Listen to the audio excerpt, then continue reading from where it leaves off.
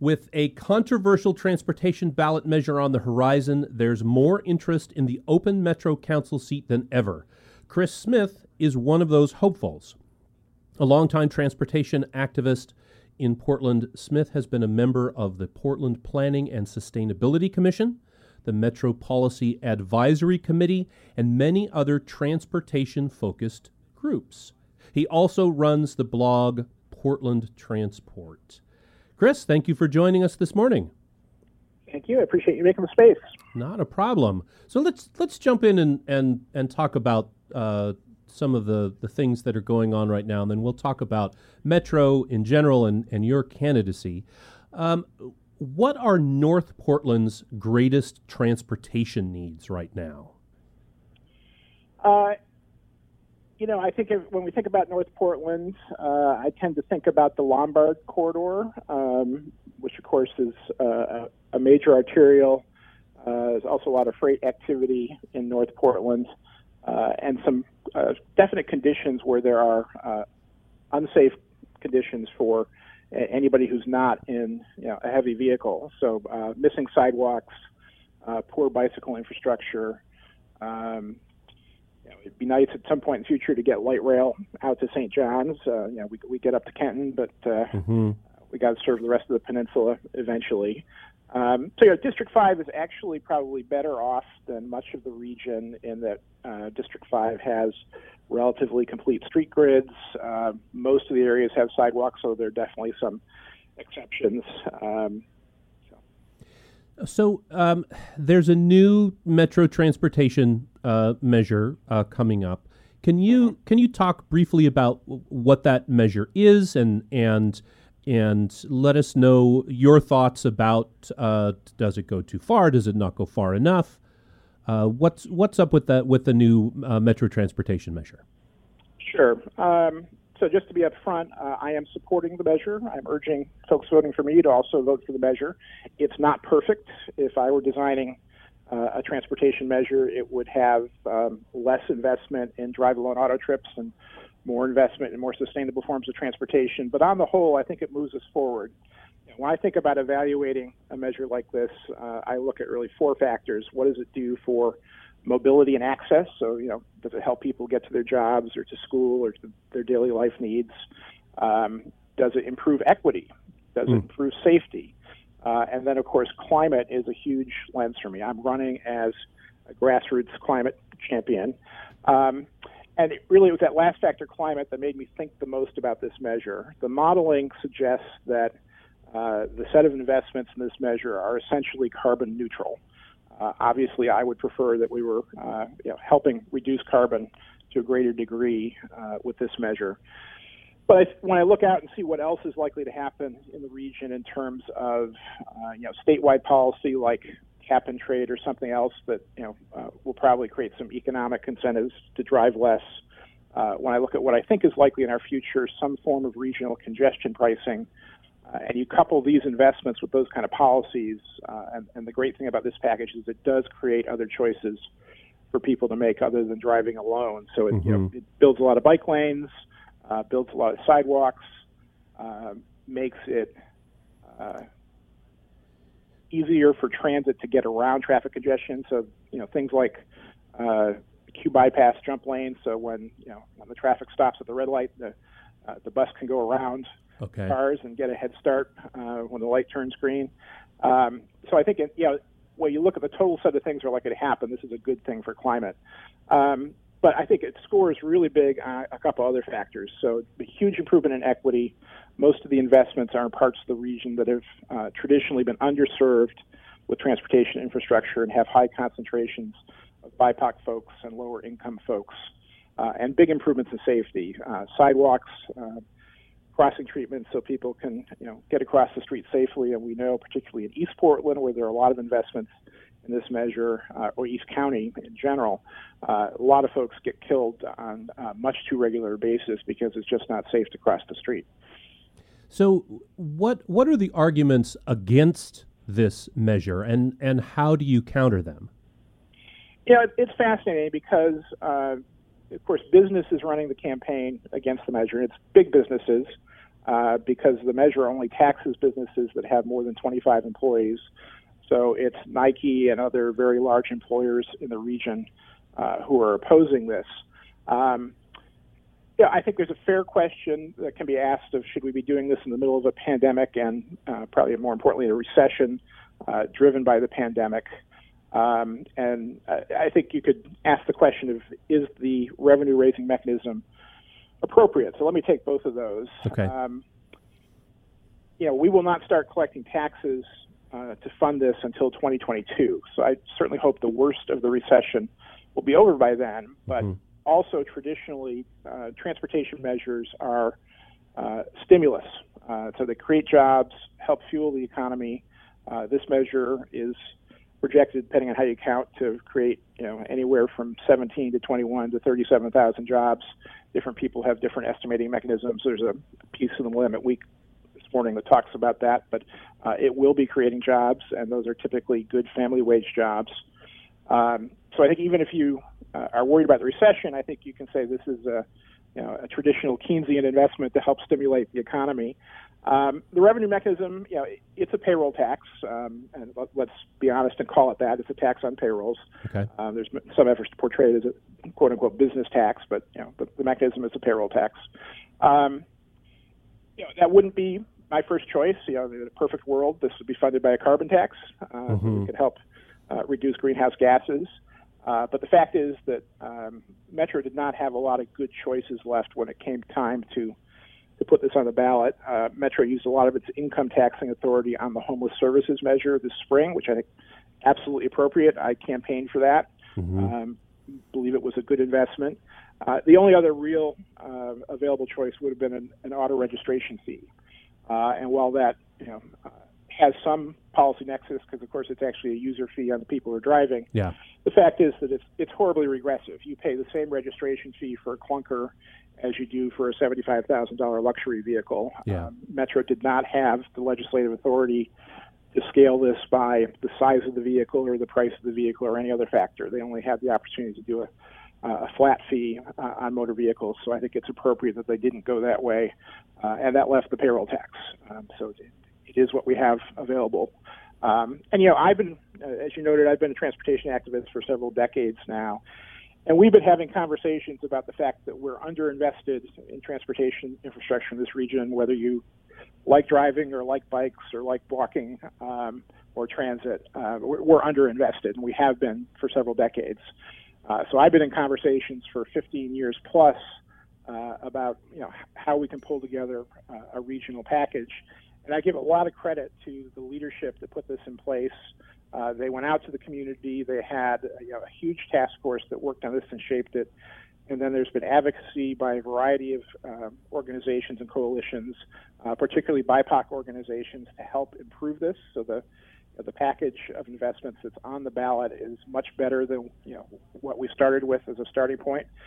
And I want to emphasize that this is not just building things. This is also programmatic. So there are programs, for example, like Youth Pass, which is the ability of our high school aged youth to ride the bus or the train for free. That started in Portland. Actually started in the Portland Public School District a little over 10 years ago.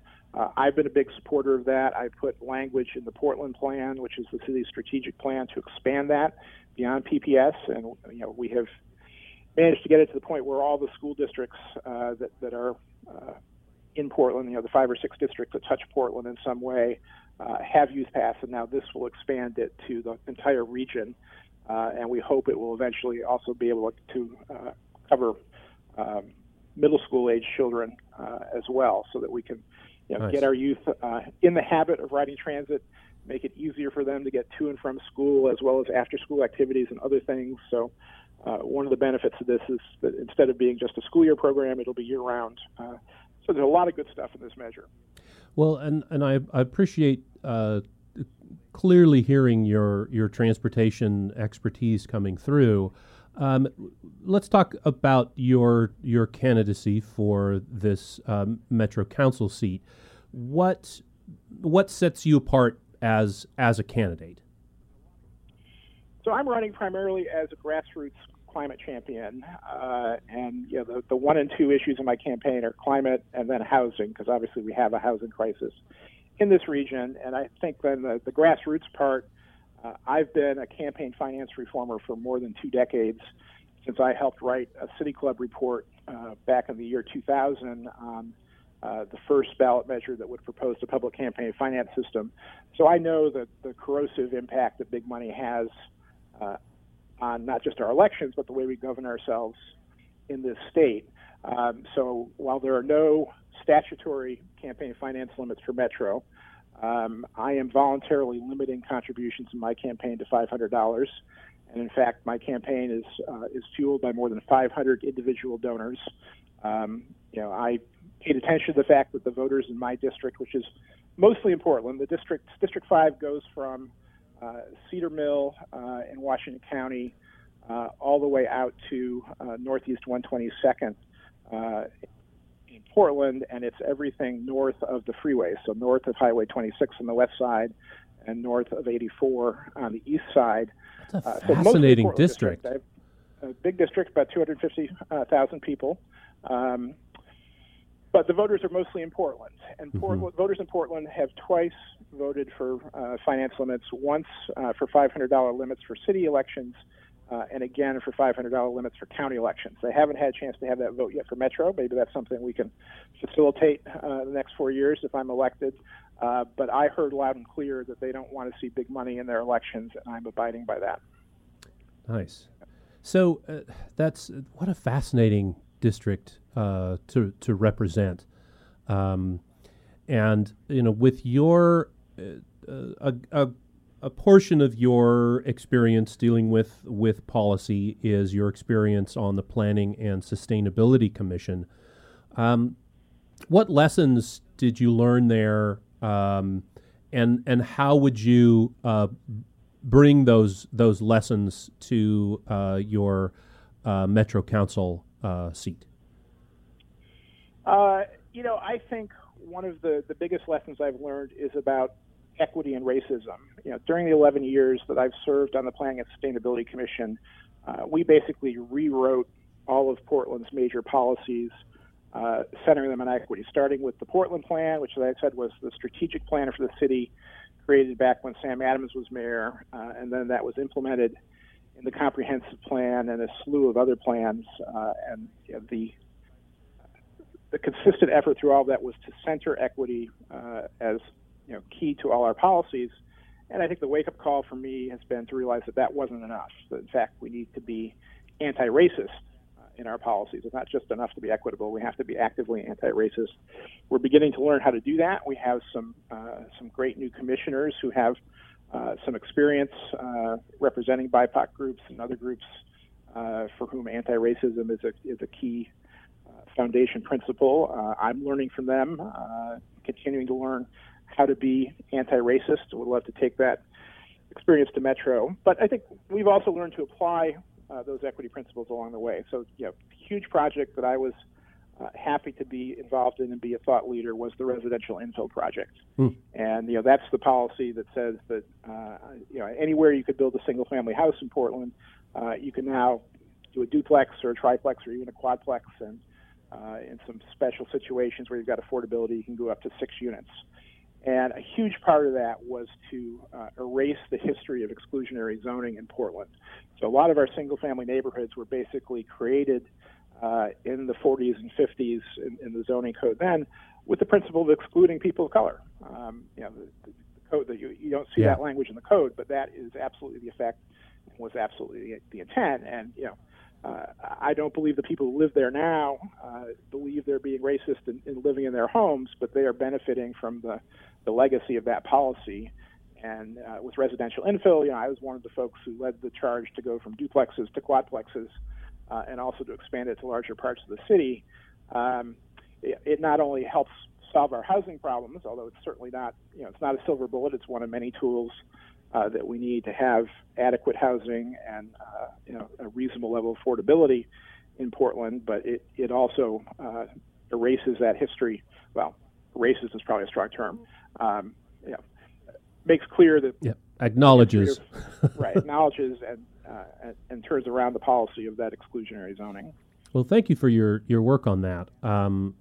We've only got a couple more minutes, so I want to ask your thoughts on a few of the kind of headline-grabbing transportation projects that are in process or in discussion. What's the I-5 expansion? And maybe you can just really briefly sum that up and let us know what's the deal with that. Sure. So that project is proposed by ODOT to add about a mile of additional lanes in each direction near the Rose Quarter area, with being sold as an attempt to ease a bottleneck. I was the first public official to vote against that project and to vote on the Planning Commission in 2012. And in 2017, I helped form the organization No More Freeways to oppose it. And the reason for that is that we know that urban freeway expansion simply doesn't work to solve congestion. The phenomenon known as induced demand, which is the idea that if you build new transportation infrastructure, new development, new users will follow that, and you wind up with just as much congestion, if not more, after a few years. So, it will not solve the congestion problem. And it's going to expand the freeway into both a school, the Harriet Tubman Middle School, which, as we know, has a high concentration of BIPOC youth. And in the other direction, it will expand it into a park, to the East Bank Esplanade. And in fact, it will have to drop support columns into the Willamette River, which means we'll have an impact on fish and other things. It's just a silly idea, and it's unfortunately rooted in the fact that ODOT has not moved behind the build paradigms of the 50s. The only thing that's going to help urban freeway congestion is congestion pricing. We have to manage the demand. We can't simply plan to build to accommodate new demand. That new demand never stops, and we destroy our city in the process. So another big project that comes and goes is the Interstate Bridge project on I-5. What's the bottleneck there, and how would you, as a Metro Council member, advise that project in moving forward? Sure, and I really see that as of one piece with the Rose Quarter project. We have to think about the whole corridor, and by opposing Rose Quarter, I think we're trying to instill the values in the planning process that we need. So there are a lot of arguments to replace the I-5 bridges. They're not seismically resilient. They don't have shoulders, so that's a safety issue. They're horrible if you're on a bike or a pedestrian to try and cross the river that way. And we don't have a good transit connection across the river. So I'd be happy to talk about a replacement that addresses those issues. We should have good bike ped connectivity. We should absolutely have high capacity transit crossing the river. We should probably have an arterial lane to get to Hayden Island without having to get on the freeway to go to the grocery store if you live on Hayden Island. But we can't be using the values of we have to accommodate more and more cars. So, my bottom line would be that when the project is done, we should have fewer drive-alone auto trips than we have now. So that means that demand management has to be a core value of the project. I don't know that ODOT is there on that value, but I was certainly part of getting elected to District 5, which the bridge is in, is to have a seat at the table for that discussion, because it needs to reflect our climate values.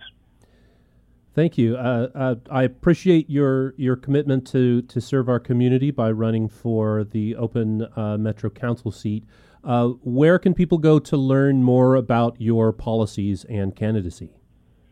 My website is chrisformetro.com, and we have that same Chris for Metro handle on Twitter, Facebook, and Instagram. So come check us out. All right. Thank you, Chris Smith. Thanks for talking transportation with us this morning on X-Ray. And again, you can look out for more information about Chris and his candidacy on the web. Thank you so much for your time this morning. Thanks very much. You got it.